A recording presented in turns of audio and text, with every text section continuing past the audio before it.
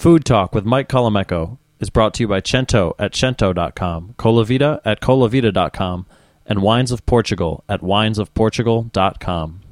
Hi, this is Joe Campanelli, the host of In the Drink. You're listening to Heritage Radio Network, broadcasting live from Bushwick, Brooklyn.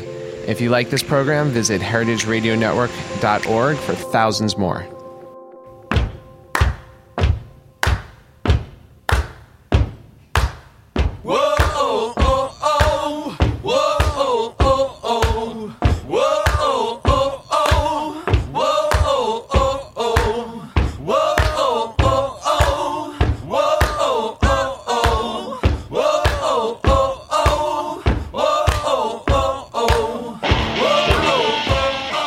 We're live. Less. 15. Hey, that's a little housekeeping. Hey, welcome to Michael Michael's Food Talk here at the Heritage Radio Network.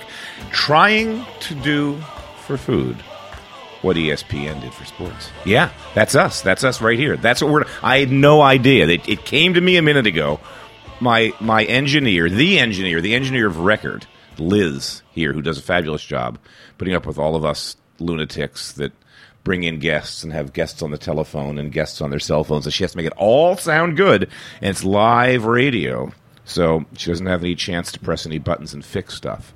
Liz told me that. So when you think of Heritage Radio, think of we are trying to do for the world of food what ESPN did for sports. I like that. That's a great corollary. We're also having a Kickstarter campaign. Did I mention that? I'm going to give a shout-out every show. If you go to our website, we're looking for a few dollars from all of you that love this stuff because we're going to rebuild our studio to something state-of-the-art where Liz will have assistants and all sorts of boards and modulators and the ability... Oh, the website. Yeah, it's the website too, sorry. Just whatever, just send us your money. We'll spend it well. Trust me. It's the website we're trying to rebuild because our website's old, and websites have a way of getting old fast these days. I've noticed that. They get old. Like 2 years, you need a new website all the time. But we're going to build a brand new state-of-the-art. We have 4 guests today, 2 in studio, 2 not in studio. We've got Jenna Zoe, who is with me in studio. Thanks for showing up on time. Live in studio, and then we're going to not take a commercial break. We're going to bring up the music. Hint, hint, Liz. We're going to bring up the music and get the chef at Patsy's, Sal Scognamillo, over the phone. Patsy's is an Italian-American institution in the West 50s. It's one of those kinds of restaurants that's been around for 3 generations now. It's no secret it was Frank Sinatra's favorite restaurant in the city. He was there all the time. He had his own table. Him and Jilly were fixtures. And countless other celebrities have eaten there. And it's great. It's old school Neapolitan food. They have a new cookbook out. This is like their 3rd or 4th. So we're going to talk to Sal about that cookbook. The last time I was at Patsy's was with my kids and all their friends before we went to see Nas. That was a while back. And then we're going to get Deanna Henry, who's a British cookbook author of note, to talk about her new book and one of her old books. And in the studio after that, I have Anita Shepard, who makes yogurt out of coconut milk for anybody that has issues with milk. I've never had her yogurt before, but we're going to try it today. All right, let's get started. How are you? Good, thanks. Thanks for having me. So where are you from? Where's home base? London as well, England. You have that accent. Yeah, so you've got two English cookbook authors today. Today we're going to have... a bit of a theme. That's right. It's a theme. So tell me, let's assume, and this you're not really assuming, in the interest of full disclosure. Okay. When I was a kid, back when dinosaurs roamed the earth, kind of like everybody ate everything. Like dinner was just like, shut up and eat. If you didn't eat, you probably got sent to your room. Nobody seemed to have allergies that I remember. Like it wasn't like it is today that's like insane. It was a simpler era. And that's true for most of the 60s and 70s and 80s. And then things began to kind of unravel. We're getting a little better with the study of diets and what's good or what isn't. But I kind of don't keep track with all of the trends. Mm-hmm. So you're going to fill me in. Okay. What the name of your book is? Right. So the name of my book is Plant-Based Paleo. Okay. Now that gives me a hint. Okay. It's plant-based paleo. Uh-huh. Just roll that paleo meaning. That's a big word, and I'm seeing it all the time. It's everywhere right now. It's everywhere. It's everywhere. What is it? Paleo is basically short for Paleolithic, which is an era. Barely got out of high school, so Huh? you'll have Yeah. to explain when that happened. That was Right. like between a couple of presidencies, or when dinosaurs walked the earth. It was when dinosaurs walked the earth, exactly. Basically. Right. So a paleo diet is sort of including only things that people ate in the Paleolithic era. So it's pretty much things that either grew out of the ground or you had to kill. So that would be fruits, vegetables, nuts, seeds, meats, eggs, fish. Well, that sounds pretty reasonable. Right. So wait a minute. So hold on. So you can't eat meat Yep. if he's assuming you could track it down and Yep. kill it and skin it and smoke. Well, or unless, I mean, someone else can do it for you. That's Thank fine too. you. That's what I'm not saying you're encouraging this for the general public. No. But so it can't. So you can eat meat and fish. And fish and eggs. So then what? So keep boring down. So what separates it from what I'm doing every day? So really what they exclude is sort of if you're hardcore paleo, what you'd exclude are things like processed foods, white sugar mostly, and dairy. Dairy. Dairy's the big one. Dairy's the big one because we weren't milking cows back then, were we? Right. We And weren't. certainly not for our own, we weren't milking cows for our own consumption. You may have heard this one before, but we're the only species that consumes the milk of another species. Sounds almost like vampires.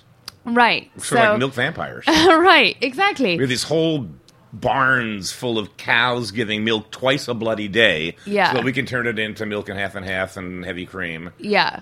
And we're the only people that do that. Absolutely. And obviously, cow's milk is intended to grow a cow, like a baby cow into I a have full-size heard that. cow. So how did you get into it? I mean, what led you? So you're like 20. What got you into the paleo thing? What made you? You're a writer. You're a dietitian. I'm a nutritionist. A nutritionist. Yeah, That's the word I'm looking for. Yeah. Okay. So you studied nutrition. I studied nutrition because I myself had really bad. I had terrible acne growing up as a child. Acne? Terrible Doesn't acne. Chronic acne for about 6 years. And I tried all the pills, all the creams, and nothing seemed to work on me. And only in a moment of kind of just my lowest point of desperation was I like, okay, maybe I'll try the whole cleaning up my diet thing. Right. I wasn't a believer at all at the time. Which might have been a smart place to go first. Right. In retrospect. Yes, in But retrospect. now I was sound like a 17 at the time, Right. so I just thought, I'm going to carry on eating. And we're inundated with advertisements. I mean, I watch TV. I mean, it's like, there's someone's always the new facial cream, the new this, the new pill. I mean, it's like Totally. insane. Like I don't try and watch commercial TV, but I'm watching. I'm like, I mean, they're selling prescription drugs for like manic depressive symptoms. I'm like, what the Right. fuck? Like, anyway, so Right. your last resort after all the other stuff failed was food. Okay, maybe I should stop eating French fries every single day. That kind of thing. Because at the time, when you're a teenager as well, you don't have all these weight hang-ups and health, Yes. all these problems. So you just eat what you like the taste of, really. I know. So I didn't really want to give that up. But I did, and then I just was like an overnight convert. I was like, wow, this really works. Does everyone else know that this is like the power of what you put inside your body, that this is so cool? Like everybody else should know this. It's funny. I had an editor I only wrote one book. It was a guide to New York City restaurants and shopping. And Justin Schwartz was my editor. He was with John Wiley and Sons then. I guess he was in his 30s, mid-30s. And at one point, he did that and changed his diet to like maybe no carbs. Maybe he might have cut milk. I forget what and he... Every time, like, you were on Facebook, he was just going, I have never felt better. Right. My complexion, my hair. It was like... What's this like? It was like nutty. Like the guy was like born again somehow. Yeah. Like he was losing weight. His skin felt great. His Yeah. hair was getting thicker. Yeah. It was like really. Why do you Yeah. think that is? It's so funny because I think when we kind of buy into this thing that a pill or a cream is going to solve our problems, it's like we give our power away to that other thing. But the body kind of has like this miraculous ability to heal itself. So it's not necessarily that the food has this amazing power to heal you, but it's just that it allows, the way I think of it is that it allows your body to heal itself. Do you know? Have you heard of Seamus Mullen? Yeah. So he's a chef at Tertulia. I've known him for years. He's a kid from Vermont that's really good with Spanish food. So he's always done Spanish-themed restaurants. Right. And he's a dude. Yeah. Ducati motorcycle, good looking. And Yeah. he was crippled with rheumatoid arthritis yeah. in his probably late 20s. And I remember it was debilitating. Couldn't run the restaurant, couldn't do his I mean, it was like Yeah. we were worried about this guy was going to make it. Wow. And he changed his diet. Wow. He fixed it. And I think he's got a book called Hero Food or something, but he's Oh, I'll not have my to check guest it out. today. Yeah. Yeah. So, all right. So that's your story, and that's how you got into it. And it was like Yeah. like an epiphany. Like diet Completely. Diet can do that. I mean, I was just not a believer at all. I wasn't one of those people that grew up with parents who were super into eating health, like nothing like that. And I just was like, I just saw the results on myself, and my skin cleared up, and I was like, oh my gosh, this is like magic. And what did you cut out? So you went. I mean, obviously, eating French fries every day is not a good idea. Yeah, so, no, never a that's good like idea. no brainer. But what else did you eliminate? So I went super stringent in the beginning to really just kick it and just get rid of it. So it was like, everything steamed and boiled and plain and just boring, really. I was very uninspired by food for about 18 months because I was just eating for function. Right. But then obviously when I healed my skin, I wanted to still be able to enjoy healthy food, but without, just having to be a slave to it the whole time. So that's Did you cut when I milk started. out? Did you cut dairy out? I cut out dairy. Okay. Yeah, that was one of the most important things that I cut out for my skin, really, because truthfully, unless you're drinking organic milk, there's probably some kind of hormones in there which also messes with your own hormones. In and America, don't say probably. In America, say Right. there's hormones in there. Maybe on Just your being side. politically correct. No way. It's everywhere. It is everywhere. Yeah. And so I was like, I want to carry on being healthy, but I still want my stuff to taste good. I don't want, everything that I put into my body to be like a plain boiled chicken and steamed broccoli or anything like that. So I started just kind of messing around with different combinations and healthier sugars and, how can I make chocolate that isn't, full of rubbish and blah, blah, blah. And so I've been doing that now for about 8 years. And then, it's sort of at the same time I studied to become a nutritionist because I wanted to help other people do the same thing.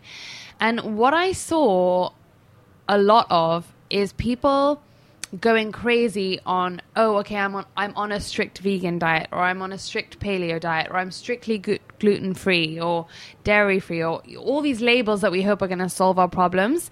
But what actually ended up happening is that any diet that's promising you, your ultimately best self and blah, blah, blah, they'll say you can't have this and this and this, but you can have this.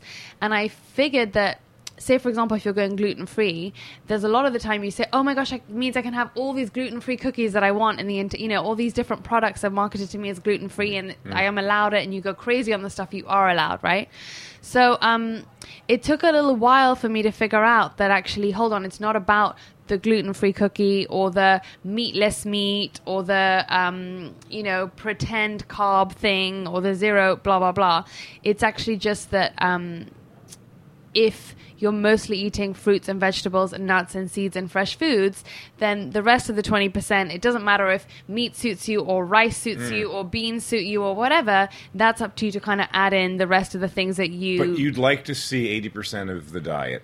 To just be... Fruit, vegetables, nuts. Seeds. Like, Yeah, exactly. because the nuts things now, so we're eating all sorts of weird, Right. all sorts of new whole grain, because I keep doing the whole grain thing too, and there's all this new stuff in that whole grain space that's great for you. Are you gluten-free?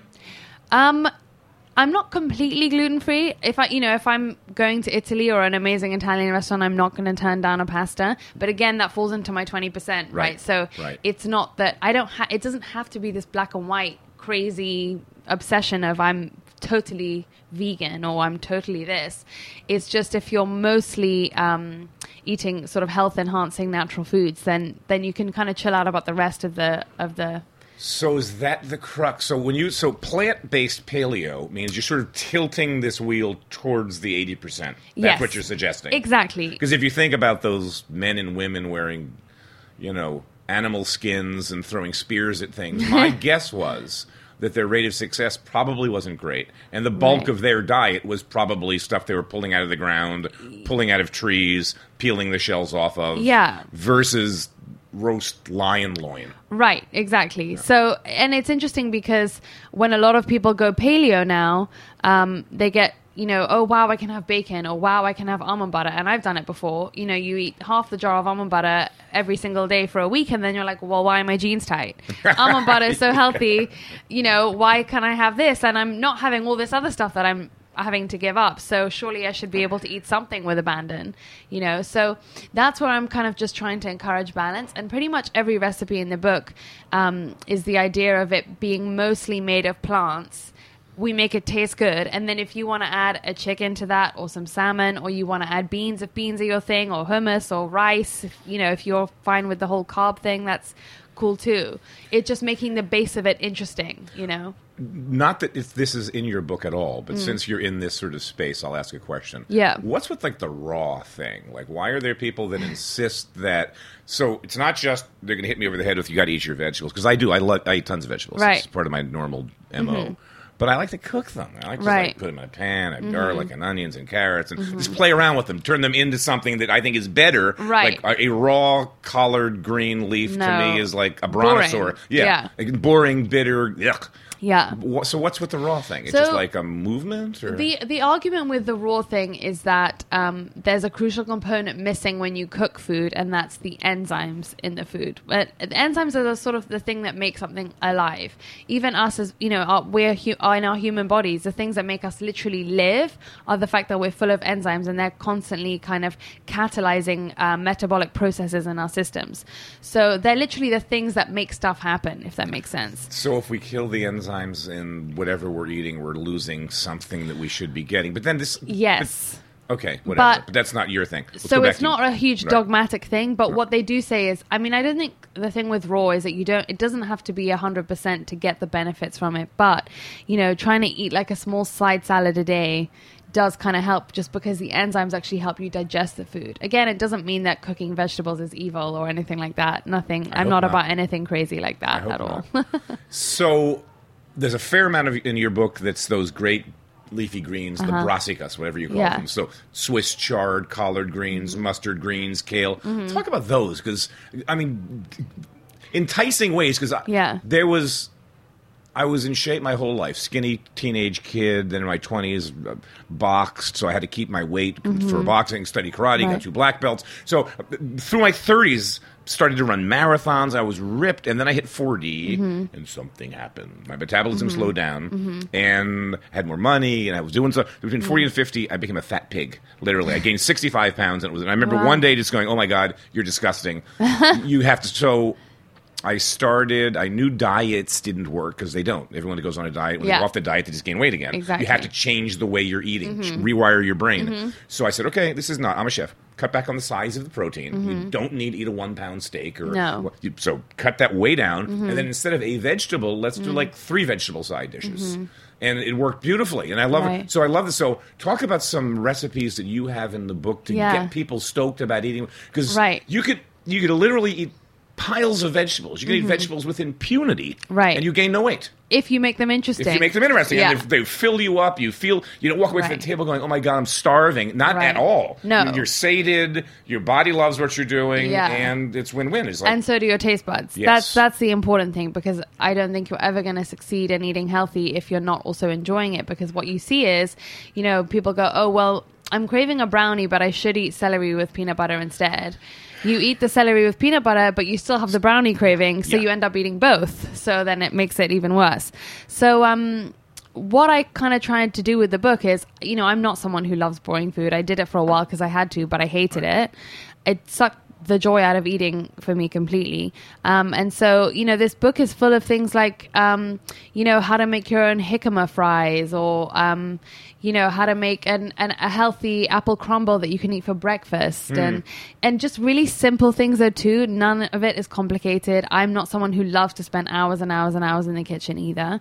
But it's just about getting creative with various herbs and things. So instead of just having like a plain kale salad, if you can add like a scented oil to that and throw in some cilantro and some spring onion and just really simple, straightforward things, then you have that as a base recipe, and you can kind of feel empowered to sort of know how to make food taste good yourself.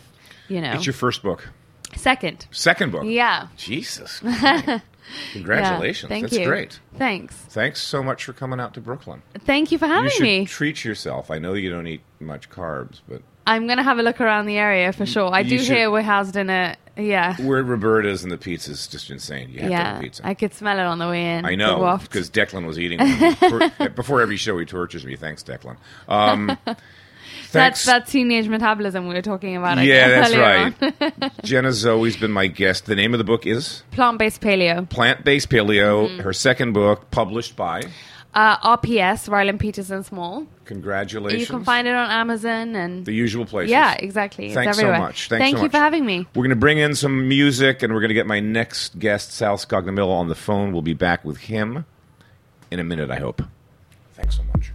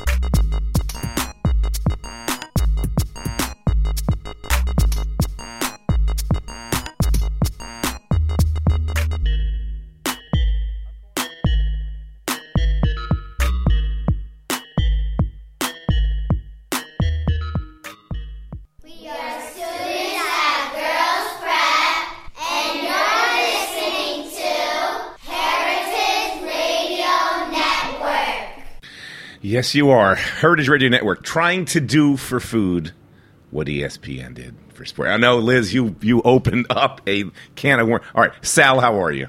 Well, I'm on an interview. Sal, how are you? Yes, you're in an interview. Sal Scognamillo, how are you, sir? Hey, Mike, how are you, buddy? So good to talk to you. How you doing? I can see that big face. I can see the chef's whites. I can see the Patsy's welcome. By the way, it's Patsy's Italian Restaurant. Is that how we're referring to this? Oh, my God.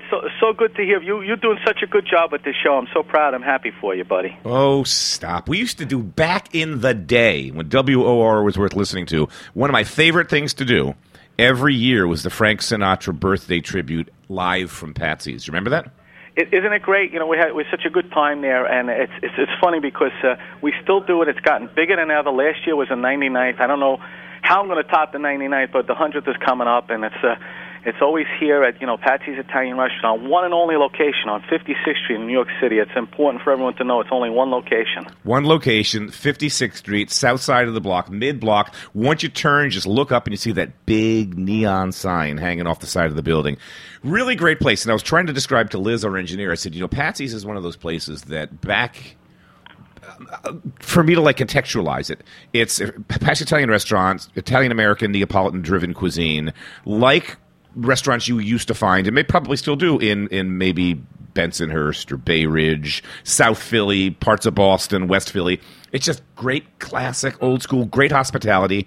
I mean, to this day, I will not make stuffed squid at home because of your recipe. Just anytime I've ever made it, I'm like, Patsy's is so much better. Oh my God, you're so funny, buddy. Yeah, it's one of our signature dishes, the stuffed calamari. We sell a lot of that one too. It's very popular, and it's not something you see so often in the menu, but it's something that my grandparents always did, and it's a great way to show people the traditions. That's what we keep going here. I'm only the third chef in all these years. It was my grandfather, Pasquale, his nickname was Patsy, my dad, and myself. And I even buy from mostly the same vendors that my grandfather bought from. So we try and keep the tradition going.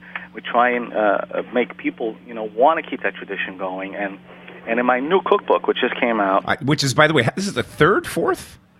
Second, believe it or not. Okay, because the first one seems like a lot. No, it's I was losing count, and I know the first one has the stuffed calamari recipe in it. This one has recipes that weren't in the first one, obviously, because it's a different book. All brand new, yeah. all different stuff. Great stories. I mean, a lot of the history of our restaurant is in here, and it brings back so many great memories of myself growing up and my grandparents and everything. And these are the dishes we had at home, and now that we serve at the restaurant too, and that's why we call it, Patsy's Italian Family Cookbook, because it's all about the family and making dishes that people, you would enjoy at home, and things that you can do at home. I want your listeners to know it's not complicated. These are ingredients that you're familiar with. These are ingredients that you could find at your local supermarket. Nothing you have to go crazy looking for.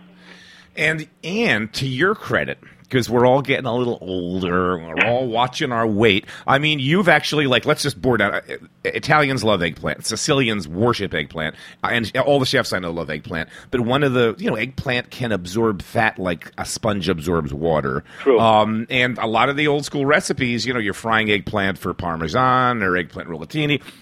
It's just, you're a chef. You've put oil in a rondo, put eggplant in that rondo, and it's dry, instantly. So you've come up, a couple of your recipes. I think the eggplant parm recipe, you're baking the eggplant. For another one, for the caponata, if I'm not mistaken, you're cutting it up and baking it too. Talk about that, because you're actually, in this book, you're making an effort to lighten some of the recipes. That's true, because, every one of us, after a while we watch ourselves, and like you say, when you get older, it's harder to digest stuff as well. And it's just a classic takes, and an eggplant is a perfect example, like you mentioned. It's something that will absorb the oil for sure. So you have to, you could try and bake it, and I think it just tastes just as good. If not bad. I think you get some more of the eggplant flavor when you bake it, which is nice. Yeah, it's amazing stuff. Frank Sinatra and your restaurant, it's synonymous. I mean, him and Jilly, it was his New York hangout. It was always here. As a matter of fact, in the last 2 weeks, Frank Sinatra Jr. was here and Tina Sinatra was here.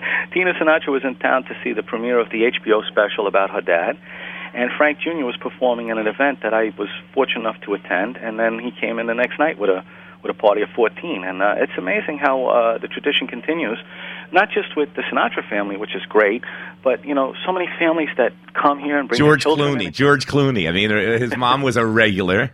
Yes. It's funny, in the second cookbook, he has a quote. It's on the back of the book, and he says, since I have a picture of my mom eating at Patsy's Italian restaurant when she was pregnant with me, I can honestly say that I've been going to Patsy's Italian restaurant since before I was born. That's true. It's a great part of my life ever since. And it's funny, talk about perfect timing. Him and his wife came in the day before the cookbook was released, and we did get a lot of press, even though I didn't. It's funny, those paparazzi must follow him around, because all of a sudden 8:30 at night became daylight when they walked out of their car. The flashes were going off like crazy. Yeah, well, he is George Clooney. That's what happens. It's true. You had a great Sinatra story. I just loved it. It's kind of touching.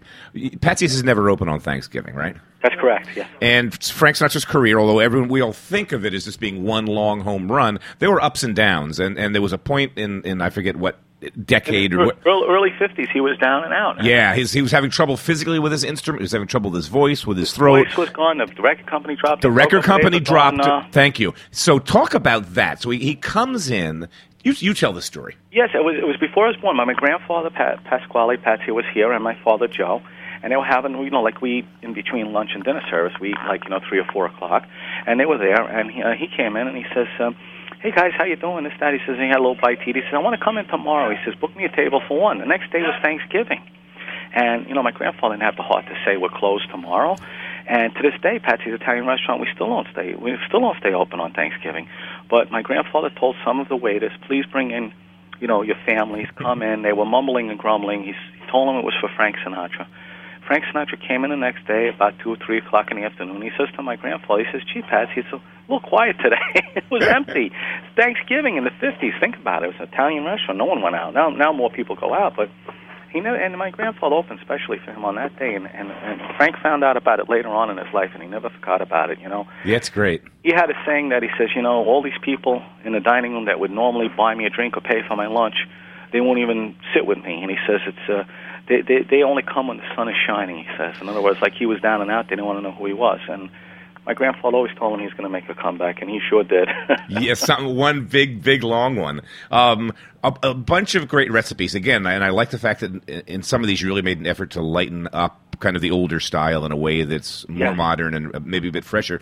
One of the things that's, we're kind of spoiled when you have a restaurant, because you can walk into your kitchen and you've got a walk-in box full of ingredients. You've got all sorts of stuff. Talk about seasoned breadcrumbs and how you make those, because that's something that's so interesting and it's so basic. And I think people at home they buy those boxes of Progresso or whatever. It's so much better to make your own. It's so much easier. I mean, all you have to do is take a day or two old stale bread, Italian bread preferably. You put it in a food processor, chop it into crumbs, and then I mix it in a big bowl with some regular olive oil, some garlic, salt, pepper, a little Parmesan cheese, a little parsley, touch of oregano, and you've got not too wet but not too dry, somewhere in between. You got a beautiful seasoned breadcrumb. There's so many dishes, oreganata, like the clams oreganata. Yep. There's just so many other ways to use. You could bread a veal cutlet or a chicken cutlet with it, and it makes it so much more tasty. And it's so simple. Something that's in a box, in a pinch, it's okay, but it's definitely better when it's fresh like that and using all the fresh ingredients. Yeah, and it's great. I mean, I think that's like a hallmark of what you do there. So, place like yours, you could buy the Cisco 25-pound bag of seasoned breadcrumbs, but you're making breadcrumbs from scratch. Well, that's the philosophy my grandfather always taught me, and it's fun. He passed in '86. I took over in '85. He got to see me before he passed away, and he made me promise I wasn't going to change the recipes, and I said, why would I? Yeah, and I remember that great story you told the first time that you cooked for Sinatra, and he was going to measure like your cooking versus your dad's and your grandfather's. That's tough. He came into the kitchen. He says, "Hey, kid." I says, "Yes, Mr. Sinatra." He says, "You better cook as good as your pop does." I said, "Okay." It was a little pressure, but it's amazing when you talk about Frank Sinatra how everyone goes back to him. Even George Clooney we just mentioned. Frank Sinatra brought in Rosemary Clooney, who brought in George Clooney, and Frank Sinatra's, especially Nancy Sinatra, very good friends with Jerry Stiller and Ann Mira, and they brought their son Ben Stiller, who wrote the foreword to my new book, and he wrote such a beautiful foreword. Every time I read it, I get tears in my eyes, and he basically goes through his whole life that he's been coming here. He knew my grandfather, then he knew my father was the chef, and now me, and everything he remembers was, what can I make for you tonight? That's what my grandfather said to him. And now at the end of the foreword that Ben Stiller wrote, he said, I'm looking forward to Sal's son taking over, and I can ask him, and he can come out and say, what can I make for you tonight? Oh, and we should shout out to your boy because he's really into food. Oh, my son Peter loves to cook. He's baking at an early age. So Sal Scognamillo has been my guest. Patsy's Italian Restaurant. There's only one location: New York City, West 50, south side of 55th. 56 between 8th and Broadway. 56 between 8th and Broadway, right behind the Athletic Club. I have not been in there for too long. I'm going to come in. I'll probably bring my son with me, maybe his girl. Great cookbook. It's give us the correct title of the cookbook. It's Patsy's Italian Family Cookbook. Everywhere books are sold, Amazon.com, our website, which is patsys.com. And I'd love to, if you bring it into the restaurant, I'd love to sign it for you. Thank you so much. It's a great restaurant, an institution. Thanks for being in New York and staying in New York. And, folks, it's a great book. I can attest. I got to look at the recipes. This guy's good. It's great old school Italian. Buddy. Keep up the good work. Thank you so much. Take care. We'll do that. We're going to take a quick break here at Heritage Radio Network. Get a shout-out to some of the people that make the show possible. And we're going to be back with Deanna Henry via phone interview from somewhere in New York City. But we'll be back with her in just a couple of minutes. Stay tuned.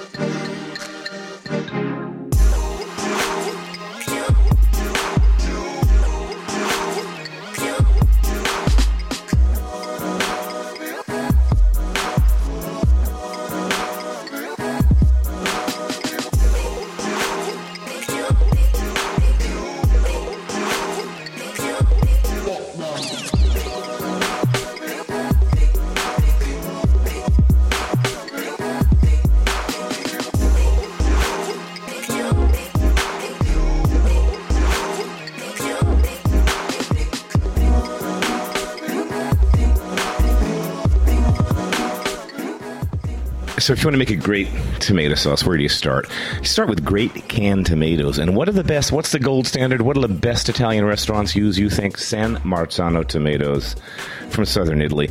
I've heard of San Marzano tomatoes, loved them, heard the whole legend thing, knew they were delicious, but I wanted to go visit the region. So some time back, I don't know, 06, 07, we went to San Marzano in the middle of the packing season in August. They've got a really long growing season. Starts early spring, April, May, and runs all the way through October because the weather down there is beautiful. beautiful. You're along the coastline of Naples there in the shadows of Mount Vesuvius, and these are really small family farms, really small, like a half an acre apiece, and that's how they make a living, is harvesting these tomatoes. But what makes them great is the typicity of everything, the style of the tomato. It's kind of a long tomato with a really thin skin, super fleshy, super sweet tasting off the vine. We canned Cento San Marzano tomatoes in the prime of the season, which is August. They just slow production down, hand pick everything. Those little basil leaves, yeah, they're all put in there by hand as well. It is the best canned tomato I've ever had, and you're going to love them too. There's a reason chefs love these things. They're San Marzano authorized from the beginning. The factory gets inspected every year. Hey, you want to make great tomato sauce at home? Start with great tomatoes. Cento San Marzano. That's what I use. Hey, folks, Mike Calamecco here. Years back when I had my own restaurant, I had to figure out what kind of oils to use, try to make money in the restaurant business. So, the most expensive oil wasn't the choice, but I had to use an oil that was great, an oil that I would use at home and also for my customers. Came upon Colavita olive oil, which to this day still stands head and shoulders above everybody in that extra virgin category in the supermarket shelves. So much of the extra virgin category is dominated by labels that sound like they're Italian. They end with an O or something like that. But the truth is they're tank farm blends that come out of Italy, but what's in the jar or the can is oils from all over the world that are just bought on price. It's commodity oils. Colavita is the only one that's an extra virgin, that's 100% Italian origin, traceable. It's a great company. They really built their brand on the U.S. market. They get the U.S. market. So if you're looking for a super extra virgin olive oil, use the one that I've been using for years on my table at home and in my restaurants wherever I was hanging my chef's toque, and that would be Colavita extra virgin. True Italian, great oil. So my first trip to Portugal was 2013. It was a wine trip. A bunch of us flew over and toured the country top to bottom. Fell in love with the place. The food, the wine, the scenery, everything. Had to come back, which I did in 14 to film. And this time, 8 days in country, top to bottom again. Food, wine, surfing, what's not to love? If you've never been to Portugal, it's an extraordinary place.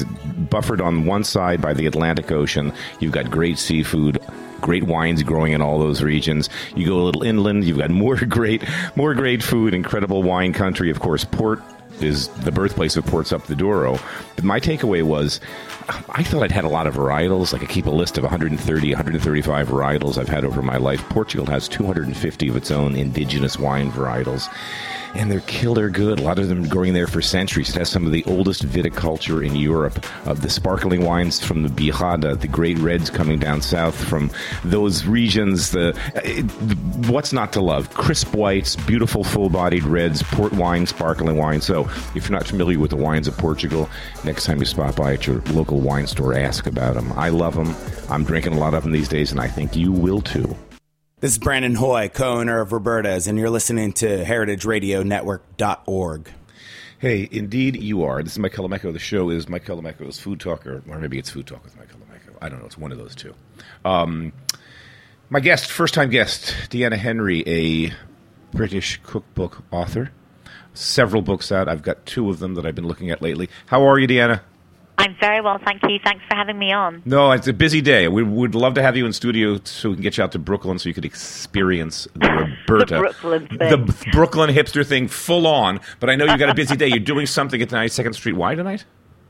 I've been in San Francisco, though. I think I really did have a big dose of the hipster thing already, I've got to say. Oh, yeah. That's you're hipstered out, that's for sure. Oh, yeah. Everybody's cooking with kefir.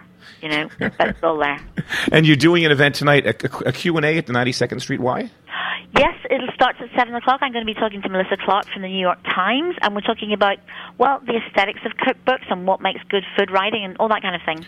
Well, I have lost count of how many cookbooks Melissa's either been a ghost author or an author of, but it's got to be in the 40s or 50s at this point.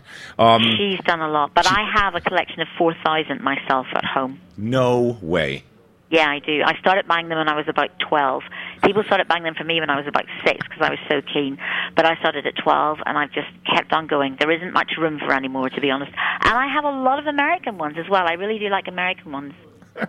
I don't have anywhere near that. I don't know how many I have. I have a ton. I actually had to have a carpenter come in and build me a wall of bookshelves at one point, just like to house them. And now that's maxed out. So I don't know what I do next. Start recycling the old ones. I don't know what to do about that. But anyway, let's talk about a book that you wrote a couple of years ago. What's the newest one called? What's the title? The newest one is called A Bird in the Hand. Well, that is the newest one. For every day and every mood. Well, so it's all chicken, because whenever I went around the country and did talks or met readers, that's what they'd always say. They had no ideas for what they could do with chicken, and people cook it probably about 3 times a week, I should say. So I thought it would be a really useful book, but also we've started to kind of, I think, not value it enough. Chicken, we think it's a really go-to cheap thing. And I was brought up, because my grandfather was a poultry farmer and a dairy farmer, I was brought up to really appreciate chicken. I was taught to kind of get all the bits off it, including, those little pads, the oysters underneath the bird. I know them because I worked in French. It's like one of my bits. Right. And you're right. You're so. Chicken is like one of the most versatile things, and nowadays there's some really good chicken out there. I mean, I always tell people, please do me a favor. If you're going to eat chicken, don't buy Frank Perdue or don't buy Tyson. Find a good bird. Find an Amish bird or a. You need a good bird. They'll always taste better. Although I kind of never blame people if they're buying what they can afford and it's still cheap. It's better to cook from scratch than not to cook at all. But yeah, the slower grown the bird is, the better it will taste, basically. Yeah. And it's good if they've been treated well. And for people like us that are totally into chickens, I almost divide, and I love the way your book is.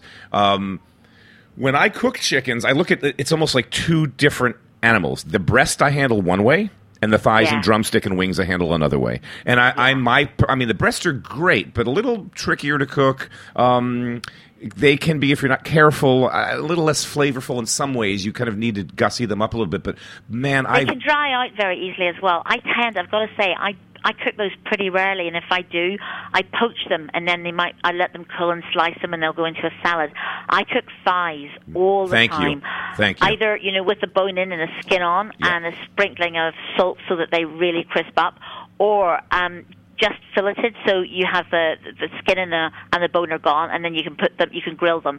I really like that, and it is the most kind of succulent bit of the bird, apart from the wings. I mean, you just get a much better flavor with thighs. And they're almost impossible to overcook. I mean, they braise well, they grill well. They're very accommodating of the kind of if a person is not a very good cook. You're right. It is really difficult to cook them too much, but they'll do in a saute or something like that. They'll be cooked within about 40 minutes. So they're not difficult to cook. And I do another thing a lot, which I've read described over here as braise roasting. I kind of do this thing where I will put the vegetables underneath the chicken thighs, all into a shallow, I use a Le Creuset, which is about 30 centimeters across, and then I'll add stock or dry vermouth or something, and then I'll oil the top of the skin, put a good sprinkling of salt on it, and what happens if you put that in the oven is that you haven't had to brine the chicken at all, or the vegetables. They will the chicken will brine as it cooks in the oven, and at the same time a sauce will be made, and it will also reduce. So you end up with a dish that has, you've really hardly done anything to it, but you've got chicken that's crispy and lovely, and you've got the vegetables underneath, and you've got a lovely sauce. Talk about, because another thing I try and educate people about is buying good birds, buying whole birds, because they're so easy to butcher. I don't know why people are afraid of, the chicken may as well have come with zippers or Velcro. It's so easy to get that knife underneath that thigh bone, just crack it off, find the joint between the drumstick, and then even bone them out. But what I'm getting at is one of the other advantages, it's going to be a fresher bird. It's going to be less per pound because you're buying it whole. And it is more economical. I've got to admit, though, that I rarely do it myself. I get my butcher to joint it for me. I do it all the time. But here's my takeaway. You get to make chicken stock. Talk about homemade stock, because if you buy the whole bird, one of the great advantages is when you're done, you've got this carcass, and it's you don't even have to do the mirepoix thing. Just chop it up a little bit, put it in the pan with some water, bring it to a simmer, skim the top foam that comes off, and let it go for an hour and a half. And it's so completely not hands-on at all. And I got to say, the smell of that, I think that's the smell of a good home, where you smell that and the celery and the carrot and the parsley that's in it. I think that's a kind of wonderful thing to have imbuing the whole house.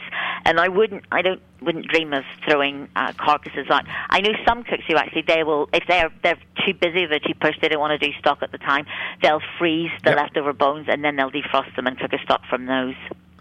You've got a dish here that's intriguing to me, and talk to me about it. I think it's a cumin and turmeric roast chicken. Oh, the one that comes with the avocado? Yes, with avocado and like a little kind of a cake thing. You mash the avocado. Talk about that dish. That just sounds great. Well, it's a kind of really good midweek meal. You've got to mix up cumin and some mustard and turmeric with some butter, and you paste that on the top of the thighs, and then you roast those. And on the side, I eat guacamole quite a lot, and you get quite tired of it. It's the same kind of flavors, but I love avocado, so I wanted to do something on the side that was just a little bit different, that would go well with what's quite highly flavored and spicy. So it's kind of milder, but also slightly piquant. So instead of chopping the avocados, I take the flesh out and I put it into a mortar and pestle, and I kind of crush it a bit, not too much. And then I add some sherry vinegar, which gives it a nice sweetness and slight woodiness.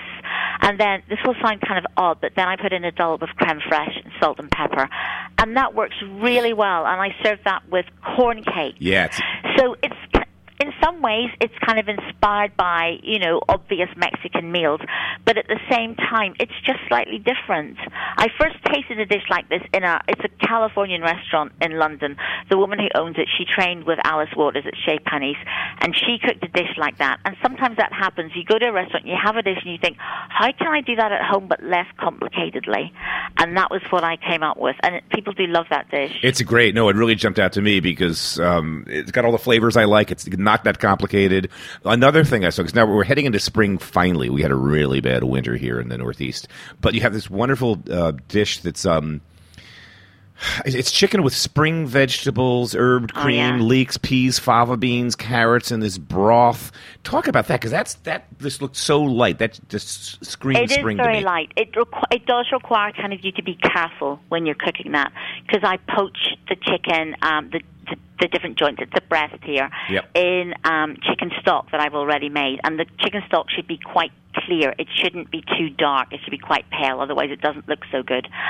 And then I cook some of the vegetables separately, like the carrots, but the peas and the broad beans, I put them in with the chicken at the last minute.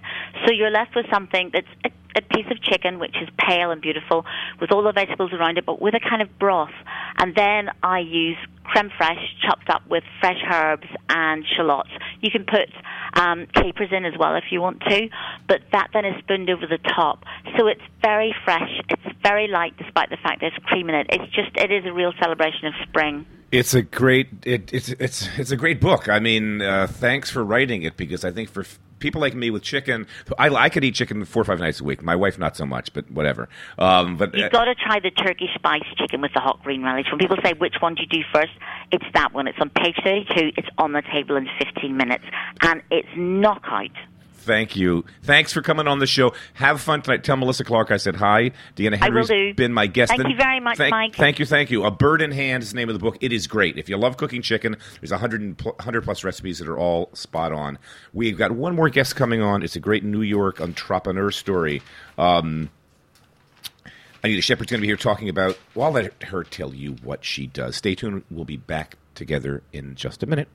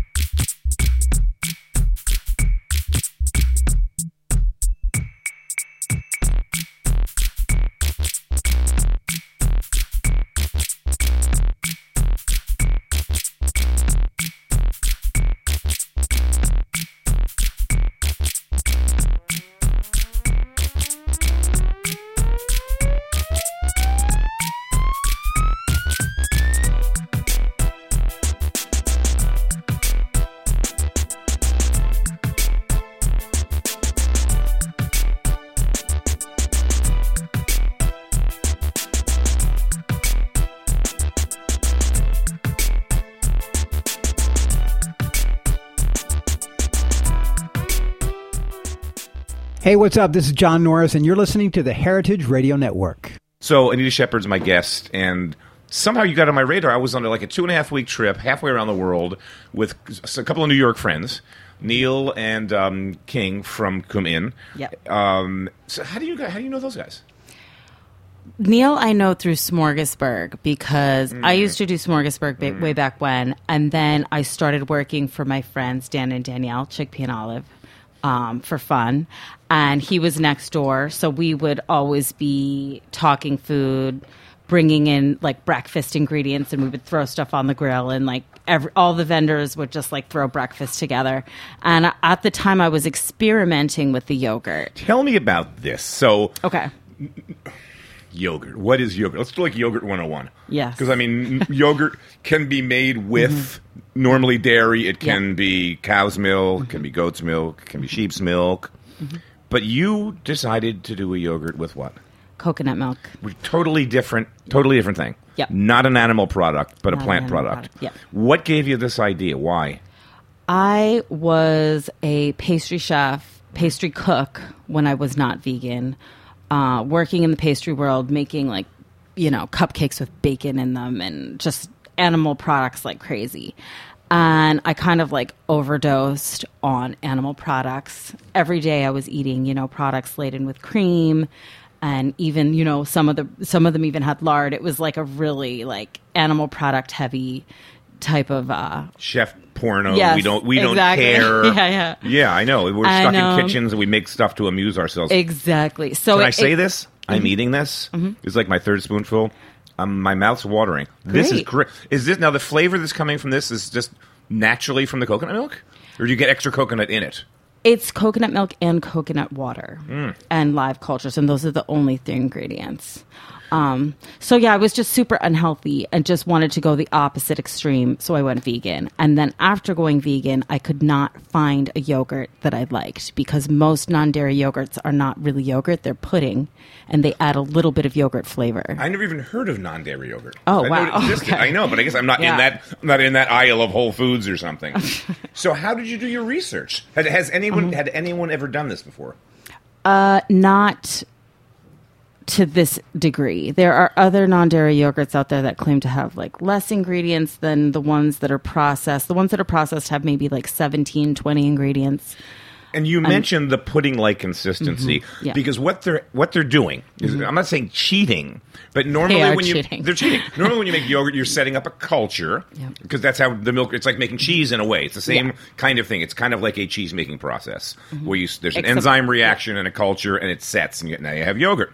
But you're doing this with a non-dairy, so the stuff that I have that's in that space, it's like full of emulsifiers and starches and binders, and as you said, this 16 and 17 ingredient list. Right. So how did you throw your head at this? How did you start it at home with a vat of coconut milk? Yeah, I started at home with super small batches. I was making it a quart at a time, and it was a long process. It took a long time to tweak and figure out because by default, everyone said just add a starch, just add tapioca, just add an emulsifier, thickener, all that stuff. And I just refused to do that because my whole philosophy is I went vegan to simplify things. And why would I eat a more processed product when if I wasn't vegan, I would just be eating a product that had cow's milk and cultures? It doesn't make more sense to me that I would choose a product that all of a sudden had like 15 ingredients. What's the whole point of being vegan for me? So, yeah. I'm not going to ask you because it's proprietary. Okay. But you want to just basically, because I'm as a chef to chef, all I've ever done before I started doing media nonsense was my whole world was going in the employee's entrance, changing into a uniform, and doing 15-hour shifts in restaurants. So I'm looking at this thing. How did you turn coconut milk into this? It took a lot of tweaking. So with yogurt, there's different variables that give you the results you want. There's the temperature, there's the fermentation time, there's the pH, there's the water content, there is the protein content. There's all kinds of different variables that you have to tweak. The difficult part is when you change one. It's like working a Rubik's Cube. Chemistry. You It's change chemistry. one thing and it throws everything And else it's off. kind of like baking. So you're good that way. I mean, that's where I like. My wife's a baker. Right. I'm a chef. And that's my background. And baking to me is like it's like classical music. It's like you do it the right way, or it sucks. And I can't tell you how many times I have baked and just maybe did the process slightly off, or the butter was a little too warm, or I overworked it on the mixer, and the results are just nice because it's chemistry. Well, You've got to do it right. The beauty of it is, though, it's like any other kind of art. When you get good at it, you can break the rules, and that's where you make breakthroughs. Well, and I never got good at it. So I let's always put it that tell way. people that a lot of people say chemistry is this exact science, and it has to be exact. But to try to get people to not be scared of trying it because it's so much fun, I say, if you just keep at it and you do like replicate something enough times, the best stuff that you're going to make is when you do start breaking the rules. So don't be scared to, when you're baking, like break the rules every once in a while, because that's when you make discoveries. So you're in your I would apartment say. at home. You're in a test kitchen. Where are you playing with this? So for most of the development of that, I was in my home kitchen. Eventually, I started making it. I was renting kitchen time from Brooklyn Soda Works, another food manufacturer. And then when I got too big for their, I started using a shared commercial kitchen in Queens, and now I have my own yogurt facility in East Williamsburg. And our challenge now is scaling up the recipe so that we can meet demand, because it's totally different equipment now. It's a different ball game. So the name of the product is Anita's Cream Line Coconut Yogurt. Yep. Brown packaging. Is that the right color with kind of a blue filigree? Am I describing that correctly? I love the way you're describing it. That's perfect. I mean, I'm really bad with this sort of stuff. I'm a guy. I don't like to do colors. Filigree. Filigree. I mean, yeah, that was big for me. That was huge. I feel like I did something. The 4 Awesome. neurons I have left work. But as I remember before you came in, I emailed you like, where can I find your Right. stuff? And you're not you are in Whole Foods, but you're not because you're waiting to Right. resupply them. Yeah, so the full list of stores is on anitas.co/locations, but we are not in production right now because we're doing product development to get the small flavors right, to get the recipe scaled up on our new equipment. Because you're going to start to do what I had was your basic Yep, coconut plain. flavored, and I have to tell you, I'm taking this home, and I don't No know if this is going problem. to make it through the night. I don't know. If I get the munchies later It's on, addictive. Watch out. I know It's addictive. 'cause Calories? It has Should I worry about probiotics. calories? Yeah, it's very fat. It's a full fat product because for me, I don't do low fat. I don't do reduced fat. I just go full fat. And this So is what totally percentage? So fat meaning so the coconut that we use is the least processed coconut milk we could find. And when it's the least processed, it has the highest fat content. which is what though? Like milk is 4%, which doesn't bother me. Oh, okay. So I've never compared it to dairy. That's an interesting question. All right, I'll ask you next time you're on the show. Okay, find out the answer. So now you're Yeah. going to turn that into these little guys, which are Yep. kind of like smaller single servings, 3 ounces, 2 ounces. It's 4.5. 4.5. I Yeah. should have guessed it looks like a 4 ounce ladle. But so it's going to be yogurt on top and stuff on the bottom. Flavors. Like And- artisan, Yeah. berries and nuts and honey and all. Well, we're only going to start with 3 flavors, really simple. So it's going to be pretty much fruit. But the beauty of it is there is no other yogurt that has a raw fruit flavor. They're all highly processed, high temperature processed. But because we already have such a short shelf life, this product only has a 3-week shelf life because it doesn't have any preservatives, additives. We can make the fruit filling raw. So this is going to be the first yogurt that you can get a raw, unprocessed. Those blueberries haven't been heat treated at all. You're going to eat it and you're going to taste like you just so made what did this. you do to them? You just mashed them up? Because it looks, I mean... We didn't just match them up. I'm a sure lot you of didn't. I'm sure this- they weren't sitting there mashing them up. This is part of the crazy product development that's going on right now, is figuring out how to make it like one of those nice kind of like jams. But less manipulated and not cooked Exactly. and no sugar added Yeah, and, no and preservatives. pectin and all that stuff. No preservatives. So it takes a lot of product So this is all development. super clean. So it's vegan, vegetarian, and it's going to have fruit in it. I mean, this is... You got to be careful. I think the next time I'm going to try and get you on the show, you're going to be like, dude, I sold the company. I live in Costa Rica now. I've got a penthouse on Fifth Avenue. Oh wow! Thanks for saying that. I need to hear that right now, but thank you. But the big one is great for people who do like to cook because you can put it not just like in a morning smoothie. You can do simple stuff, but it's also great in like pasta sauces, anything you want to make creamy. So this will take heat. I can use this like creme fraiche finishing something. Yeah. So it'll melt, but it can definitely take heat. You'll still get the flavor. I wouldn't like put it in something you're going to boil, but I finish a lot of sauces. Right, that's what I'm it. saying. So normally at home, I'm making something, and chefs love butter, and we love oil. So normally it would be that tablespoon of butter, or I'd pour some heavy cream when no one's looking, or a dollop of creme fraiche. Yep. Because it's going to kind of it's going to disappear, and give it's it going that to bring everything It's together. going to bind everything. It acts as a thickener, and then it's going to give you this glossy mouthfeel that exactly we all love as chefs and people. In the and audience. I missed that Yeah. when I went vegan, and now we got it back. This is delicious. I mean, this is. I'm telling you, I don't know if I can. Oh, I have to finish this because I'm going to Peru in 2 days. Good. There's more. I'll give you some more when you come back. Well, thanks. So when you do roll out finally, where will we find you in the New York Metro?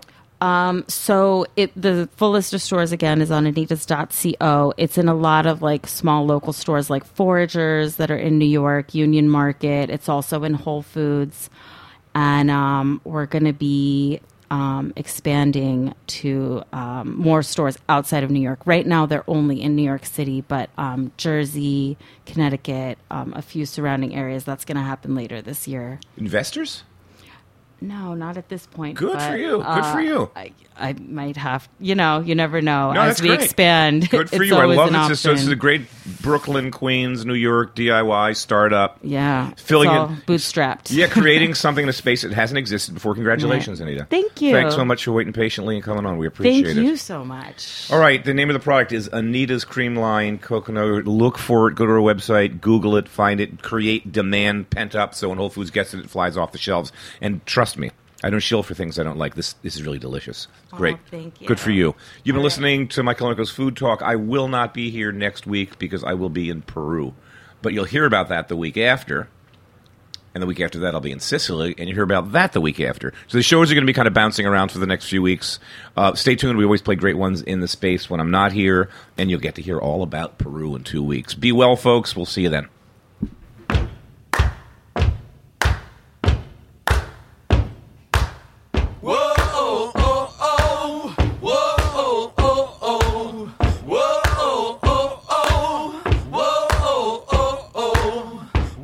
Thanks for listening to this program on heritageradionetwork.org. You can find all of our archived programs on our website or as podcasts in the iTunes Store by searching Heritage Radio Network. You can like us on Facebook and follow us on Twitter at heritage_radio. You can email us questions anytime at info@heritageradionetwork.org. Heritage Radio Network is a 501c3 nonprofit. To donate and become a member, visit our website today. Thanks for listening.